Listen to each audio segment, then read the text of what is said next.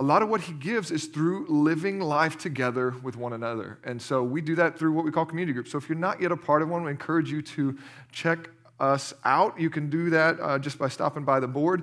As you kind of head straight out of these doors after service. If you have our app, you can go on there and there's a community group, some curriculum and some content there on the front page. You click on that, you can explore our groups page. You can see the curriculum, the study guides that we're going to be using. And that goes for all of you guys. If you're part of our church, you're not looking for a new group, but you're wondering, what are we doing? Where do we get that content? It is there on the app. So I encourage you to check that out as well. We're starting a new study, a fresh look at the Ten Commandments. And so I encourage you to be in touch with your group, be engaged with the scriptures, and just look forward to God doing incredible things this semester. As it's different, it's weird, and we've sort of been socially distant and quarantined. There's so much going on, but I think we need one another.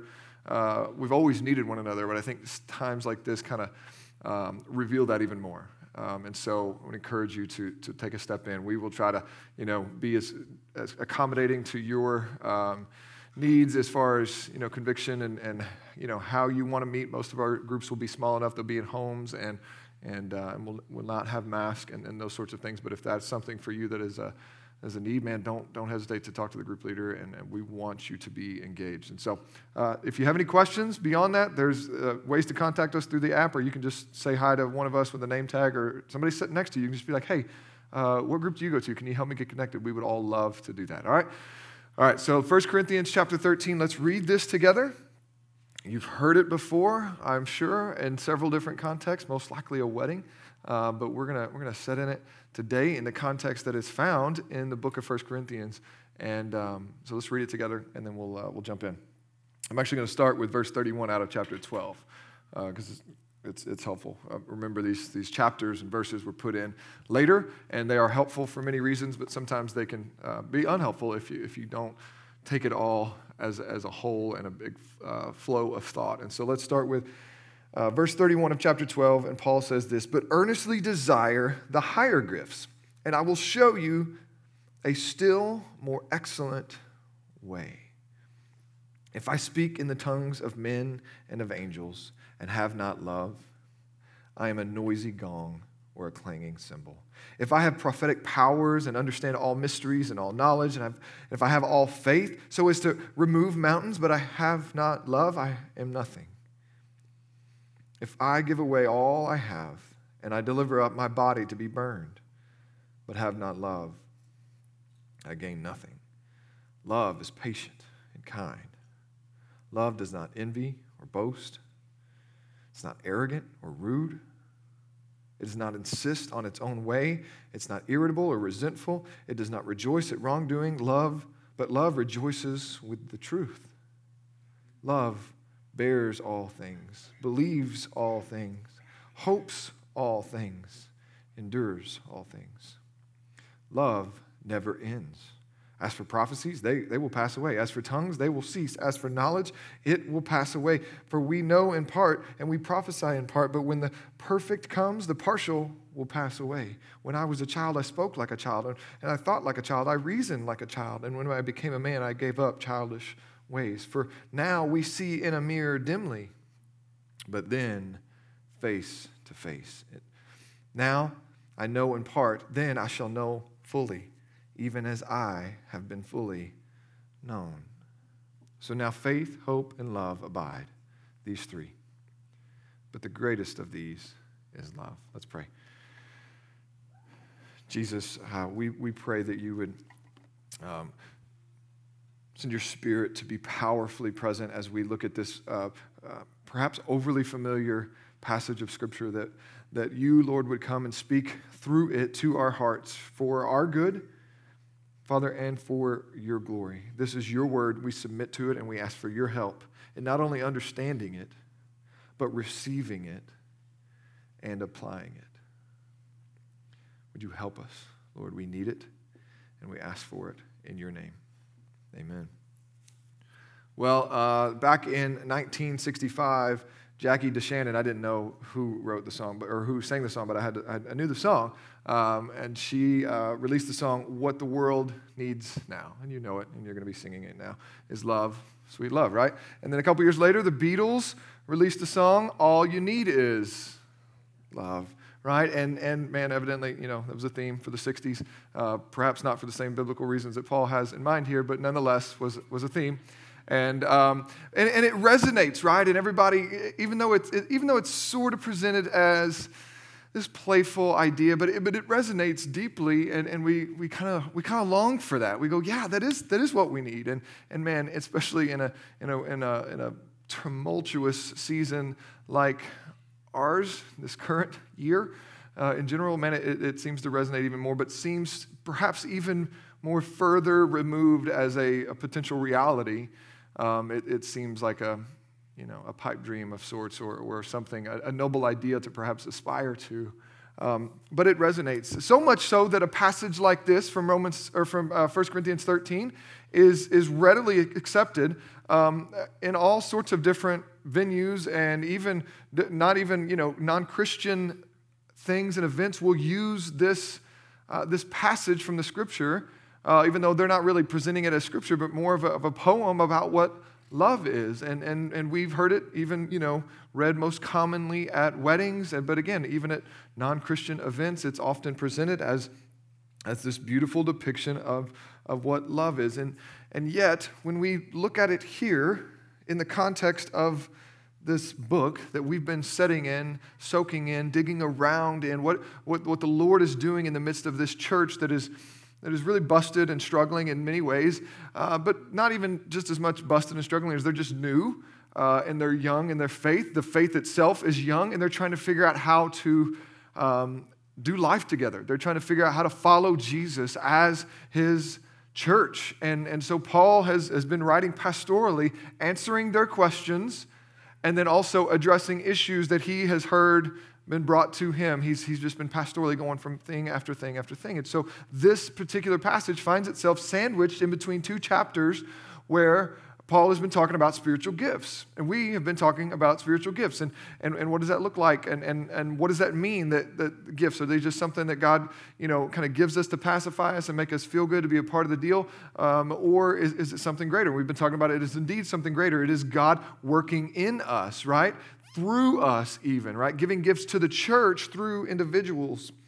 And so that's where he's been. And then he throws this passage in. And that can actually seem like what he did. He's just kind of like, let me throw that in. And it can seem a bit random, but whenever you stop and you examine what Paul is trying to get across to this young church, this divided church, this church full of kind of social climbing and posturing and all those sorts of things, and divided in numerous ways of who they're following, who has these gifts, and all of these things. When you look at it from that standpoint, actually, it's less about Paul defining love as an abstract idea and more about him laying love as a template, if you will, laying love over the life of the Corinthian church and correcting them. And we'll get to that in a bit. But I think that helps it helps move it out of the ethereal kind of pipe dream, noble idea to aspire to, and back into, no, this is what God is doing in this world. Because we know when we hear this read at a wedding, it's emotional. And it's not that it shouldn't be applied to weddings. Don't hear me say that. It's not wrong to read it in those contexts.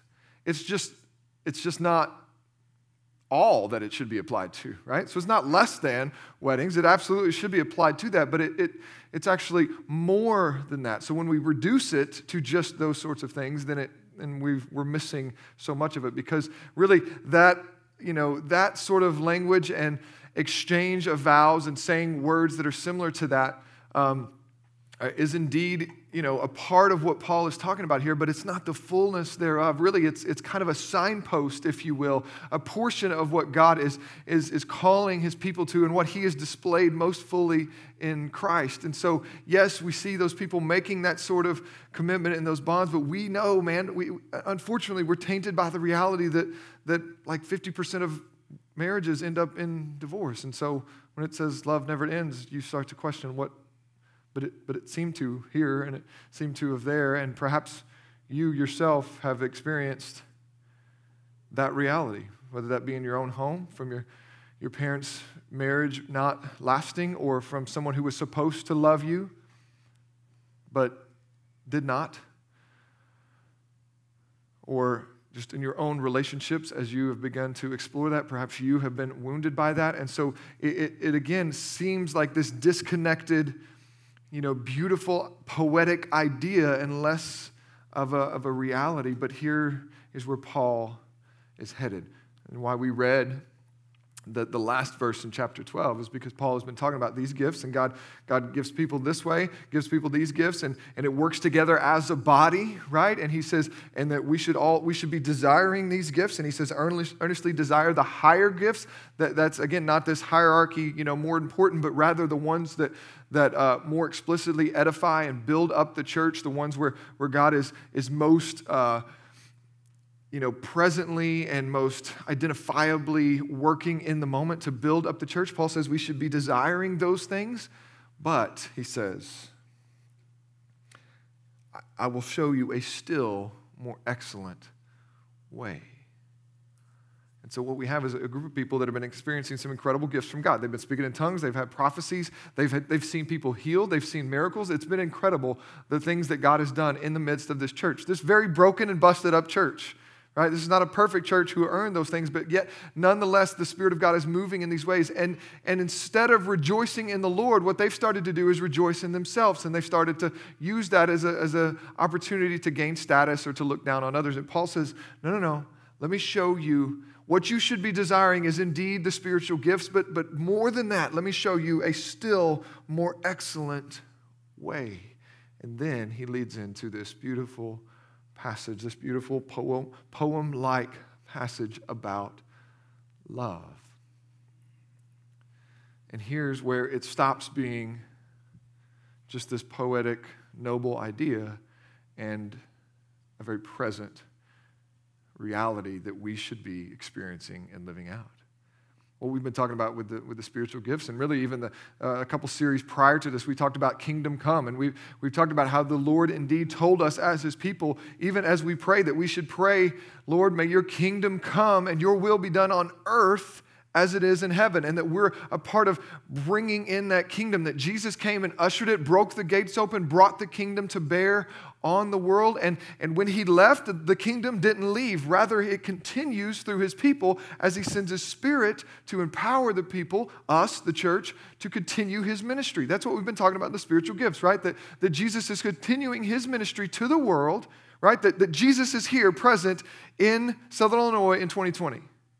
And the way that he manifests himself is through the body of Christ, the body of believers. And he gives some these gifts and others these gifts, and together we work together to manifest the body of Christ, to be a witness to the world, to one another, to build up one another, and to experience Jesus as each one is given different gifts. It's this beautiful thing. And so we talk about the kingdom coming into the present. Well, that's not something that we do just by our natural abilities. That's not just something we do because we're good at this or good at that. It is the Spirit living out his ministry through us. And well, much in the same way, when it comes to love, the same principle applies.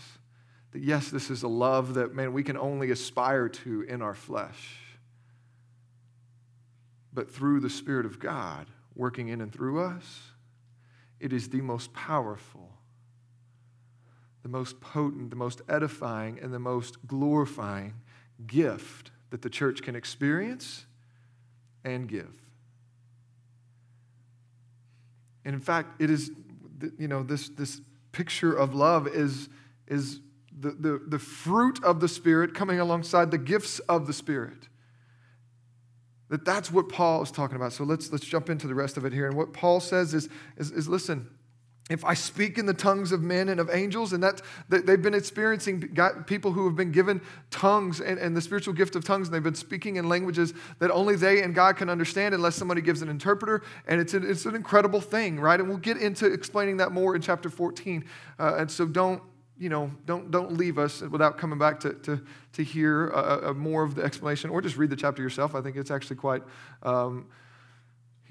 understandable and will be helpful for you, but we'll get to that. But what Paul is saying is if I speak in those tongues of men, of angels, it's an incredible deal. He says, but if I have not love, then I'm a noisy gong or a clanging cymbal. How many of y'all heard Josie rocking out on the drums earlier and hitting the cymbals?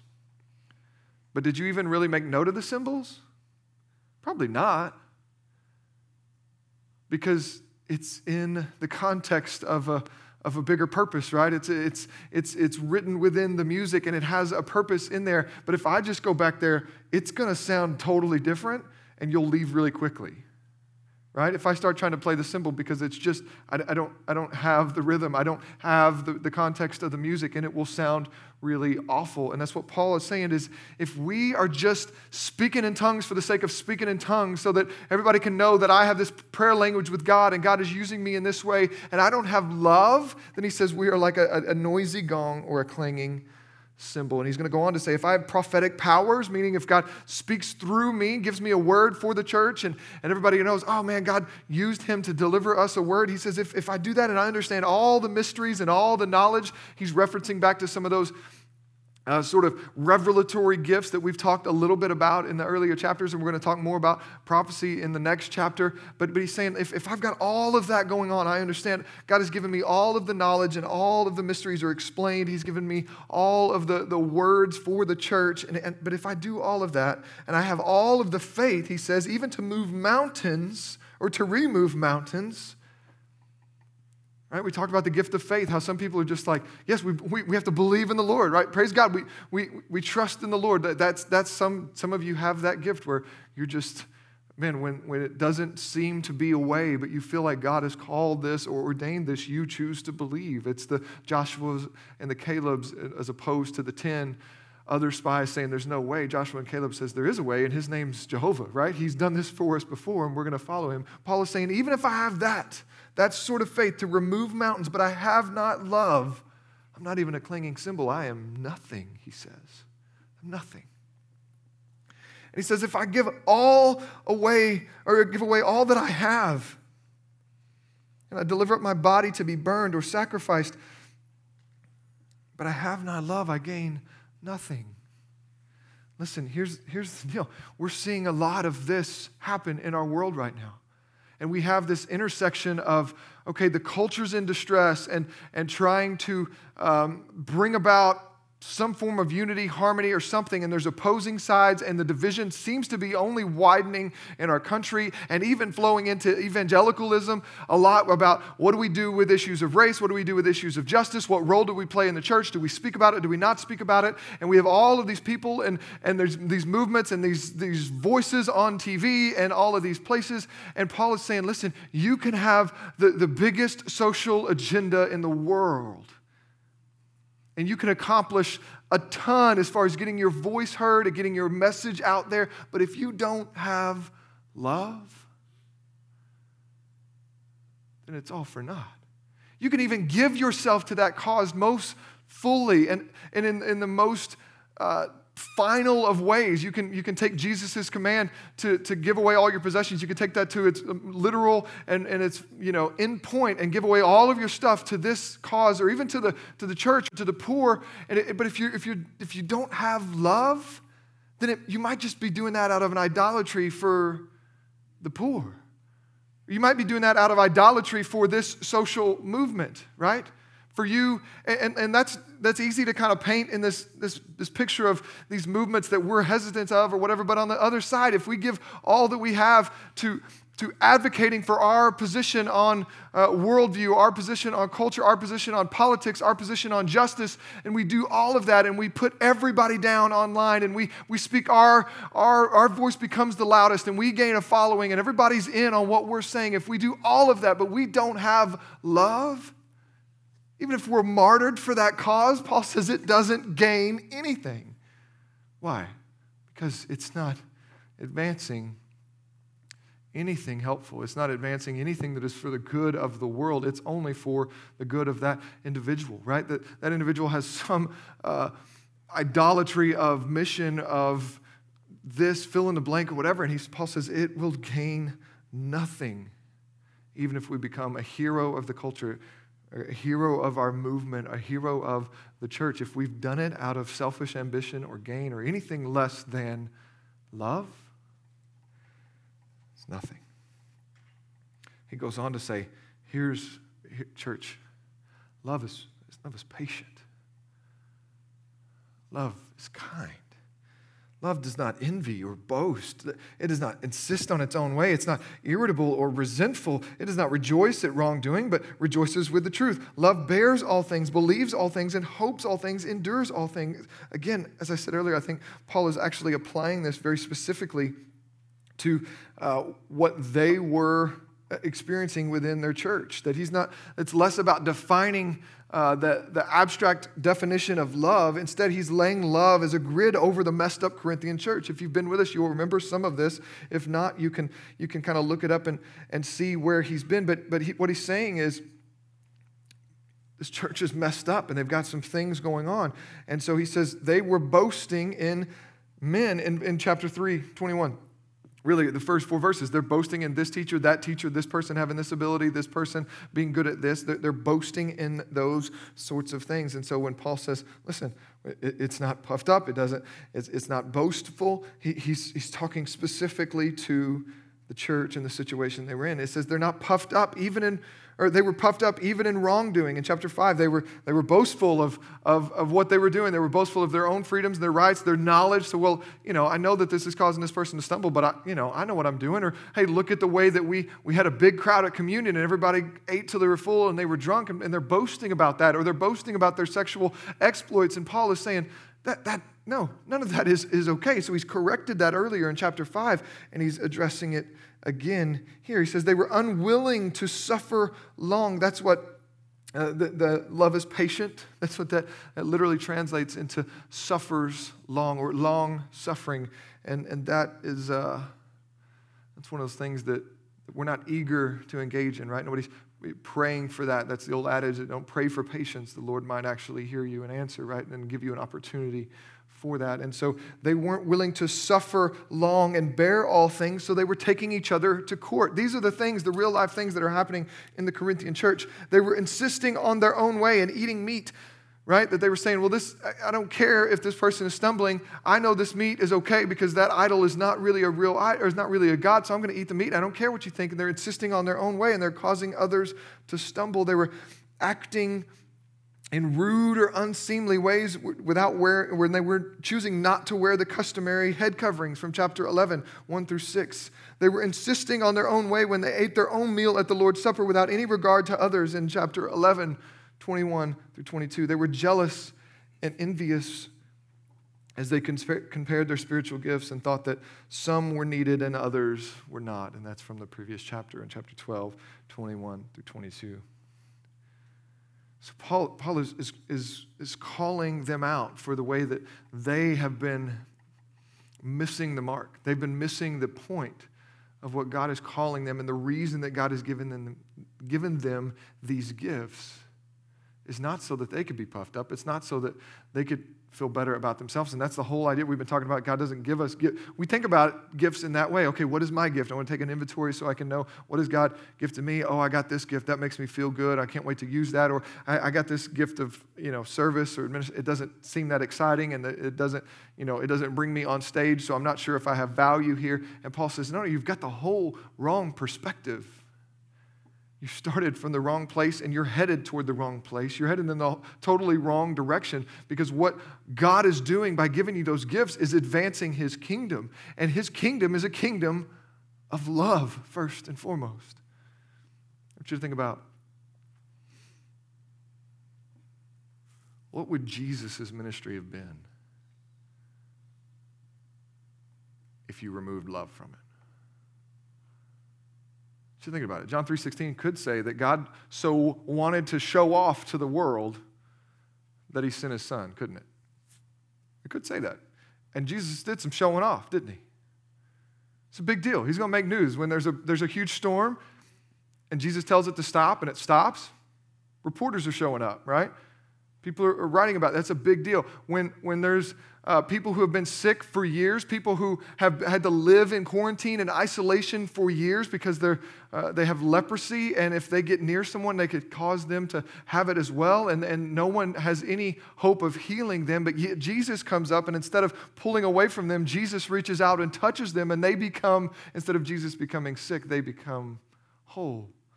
When Jesus tells men who haven't walked in years to get up and take their mat and walk. When Jesus tells the people that are gathered around to hey, watch this while I take this little boy's lunch and turn it into food for 5,000 plus, like those sorts of things are going to show off to the world, right? When Jesus tells Lazarus to stop being dead and that dude gets out of the grave, that's going to be noteworthy, isn't it?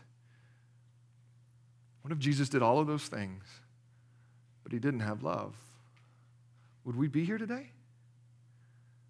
Would we be gathered singing songs to him, rejoicing in the hope that we have in him? Or would it just be a kind of a blip in the story of history that maybe we learned about in a book? You see, this is what Paul is getting at, is this is the manifestation of Jesus at its most fundamental level.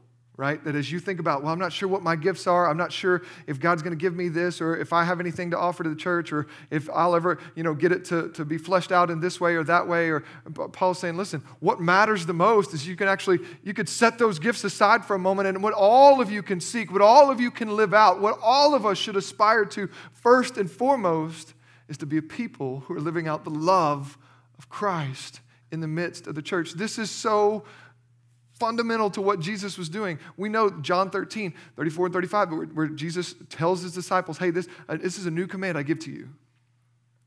Love one another. And by this,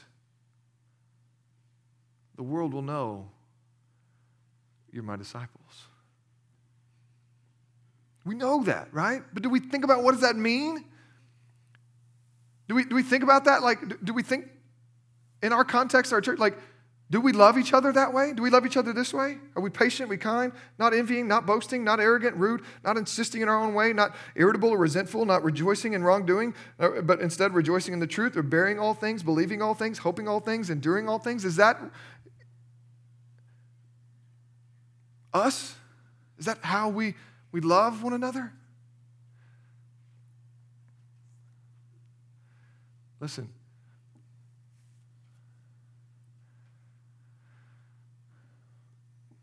The true opportunity to show love comes whenever we have differences. Francis Schaeffer wrote about this in The Mark of a Christian. And he says, listen, when everything's going well and we're all standing in circles in agreement, there's not a whole lot to note, is there? There's not a whole lot to report from that deal. Oh, they're all in agreement. But actually, when we have disagreements, he says there is the golden opportunity to show the world what love really looks like. Listen, church, if there's anything that we can take from this division, this season of life, this year, the division, the passionate disagreement, it's an opportunity to show love. It's a golden opportunity to show the world that there is another way to relate to one another. Amen? It's an opportunity to show the world that we have a body of people that have vastly different opinions about masks, don't we? And yet,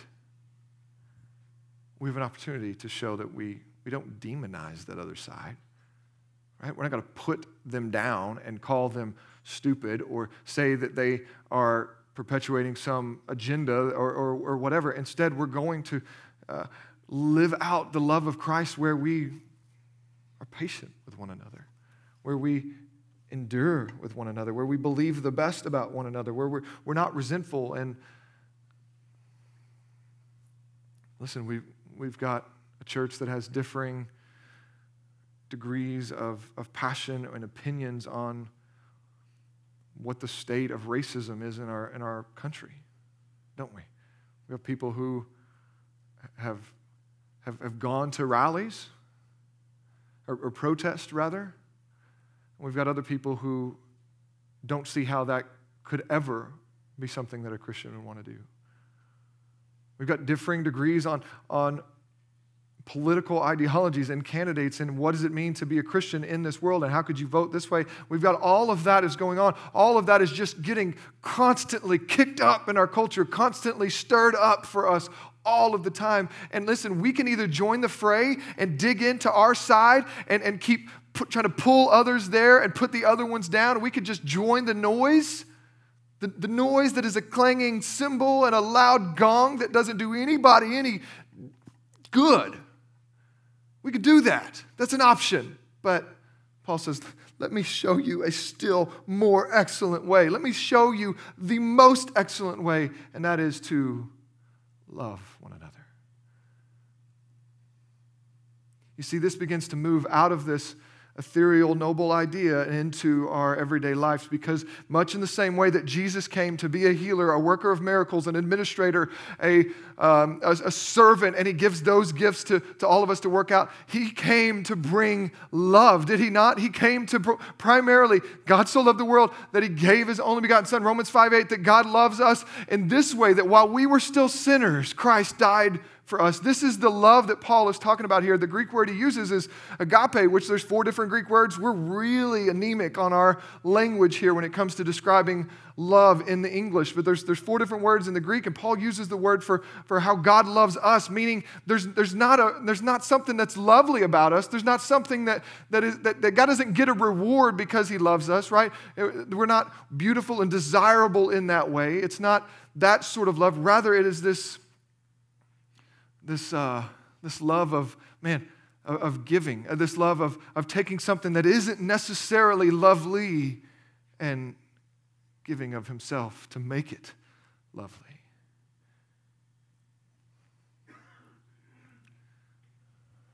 And that's in the same way that he gives his Spirit to manifest through healing and through prophecy and through teaching.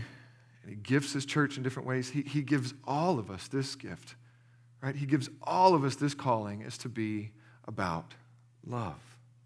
Why? Verse 8, because love never ends.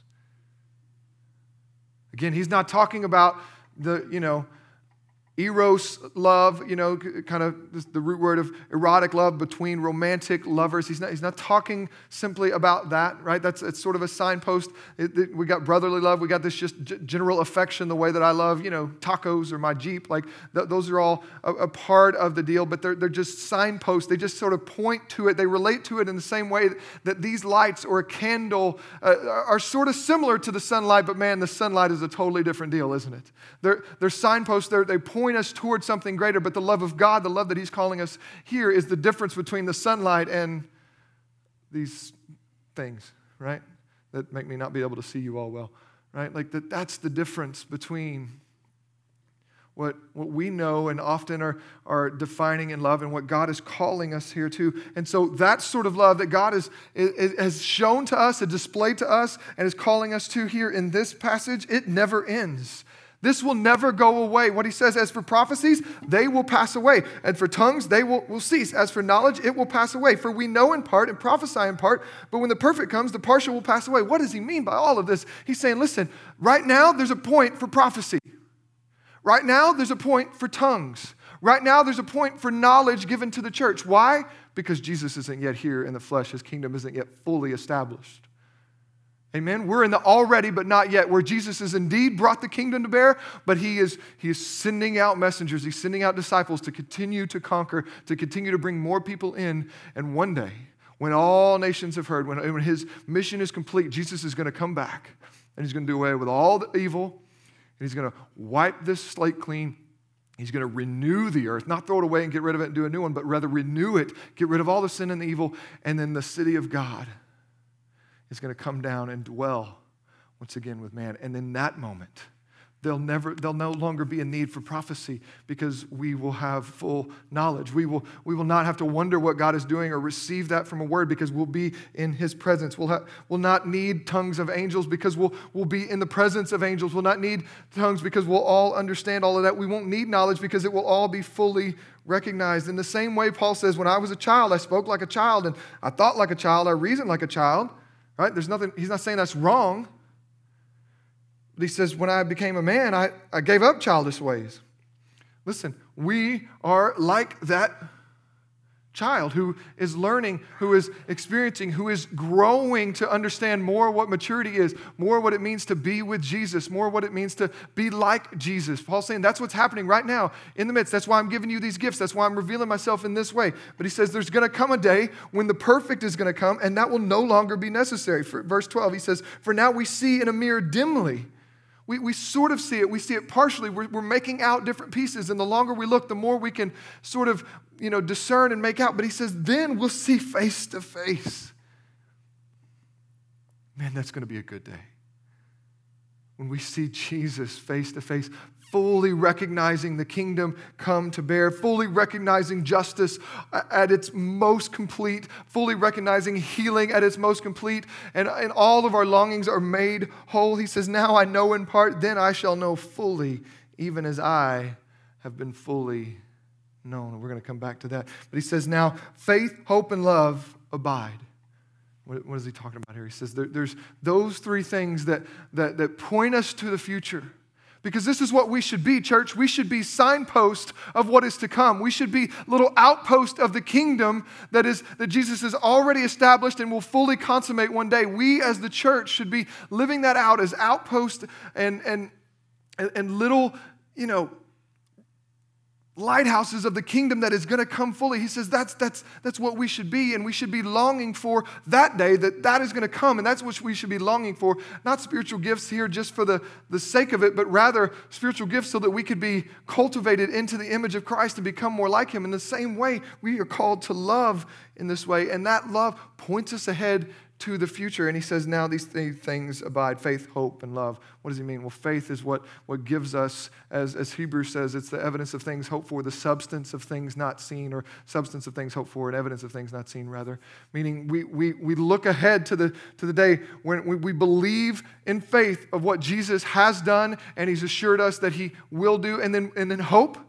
Man, we're looking ahead to the day when all of this will be sorted out. We don't have to wonder what the world's going to be like and what the final effects of the pandemic or who's going to win the election. We have hope beyond that because we have a hope in a new kingdom, the kingdom of Jesus. Amen? We have a hope for that. We're looking ahead to that, and we're living that out in increasing measure here in this day. And he says, and also love.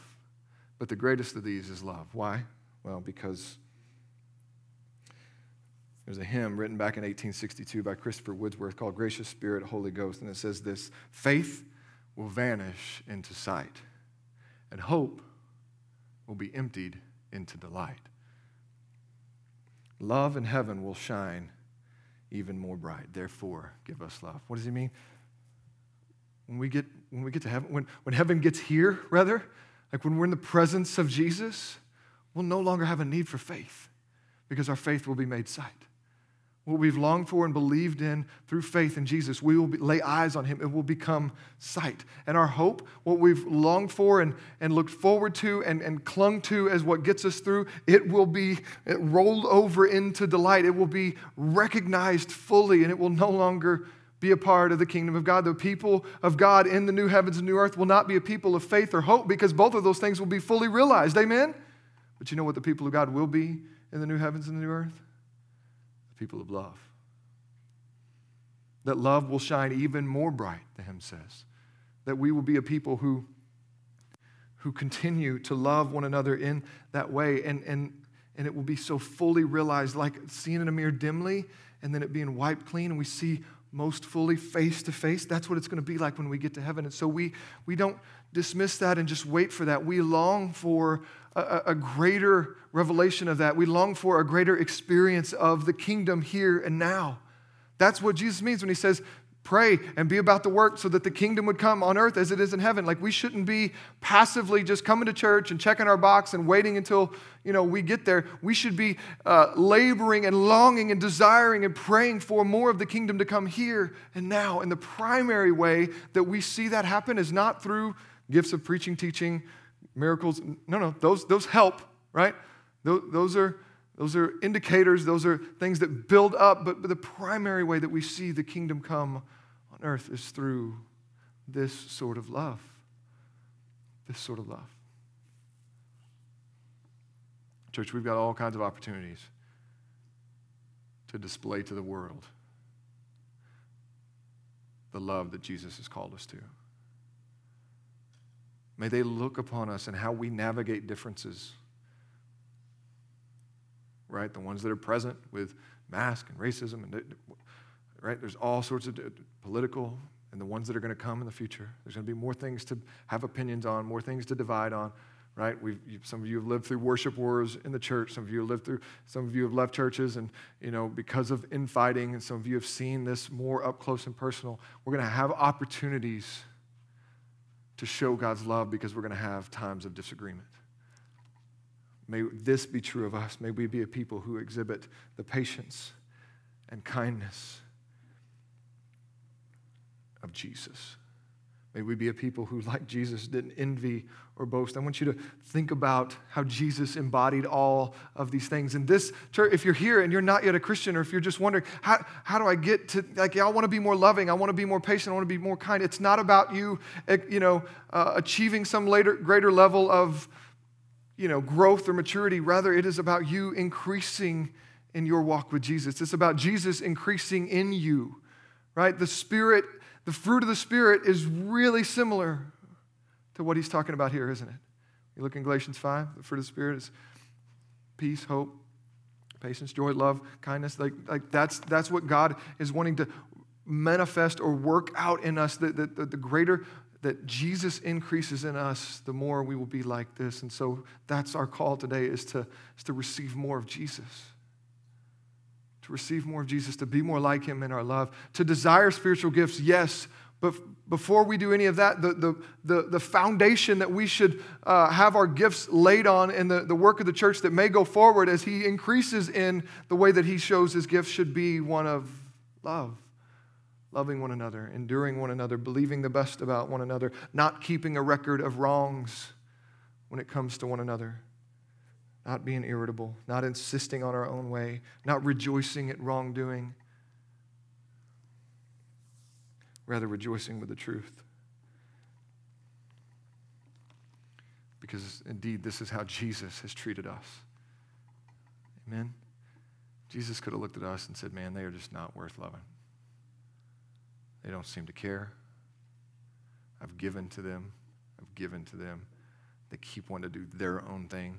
They keep insisting on their own way. They don't care about me. Like, Jesus could have done that, but instead, he came and gave himself most fully and totally and completely on the cross so that we could be saved. Let's pray. God, I'm hopeful that you will take your word and embed it in our hearts, that we would become a people who display your love to one another and to the world. Jesus, may we gaze upon you this morning, and may that lead to an increase in our love, an increase in our joy, an increase in how we are postured toward you and not to our own kingdoms, not to our own agendas, but that we would long for more of you, and that would lead us to long for the best of one another and to look out for one another and to call one another up and to build one another up. Lord, I pray that someone may be listening or hear that doesn't yet know you and is not sure how this fits. I pray that today you would reveal yourself to them and that they would see that they get new life when they surrender to you, Jesus, and that you would give them the faith to do that this morning, that they would be saved. Help us, Lord. We're your people, longing for you. Work in our midst as we sing this song, Lord. May your Spirit come, move in us. We ask it in Jesus' name.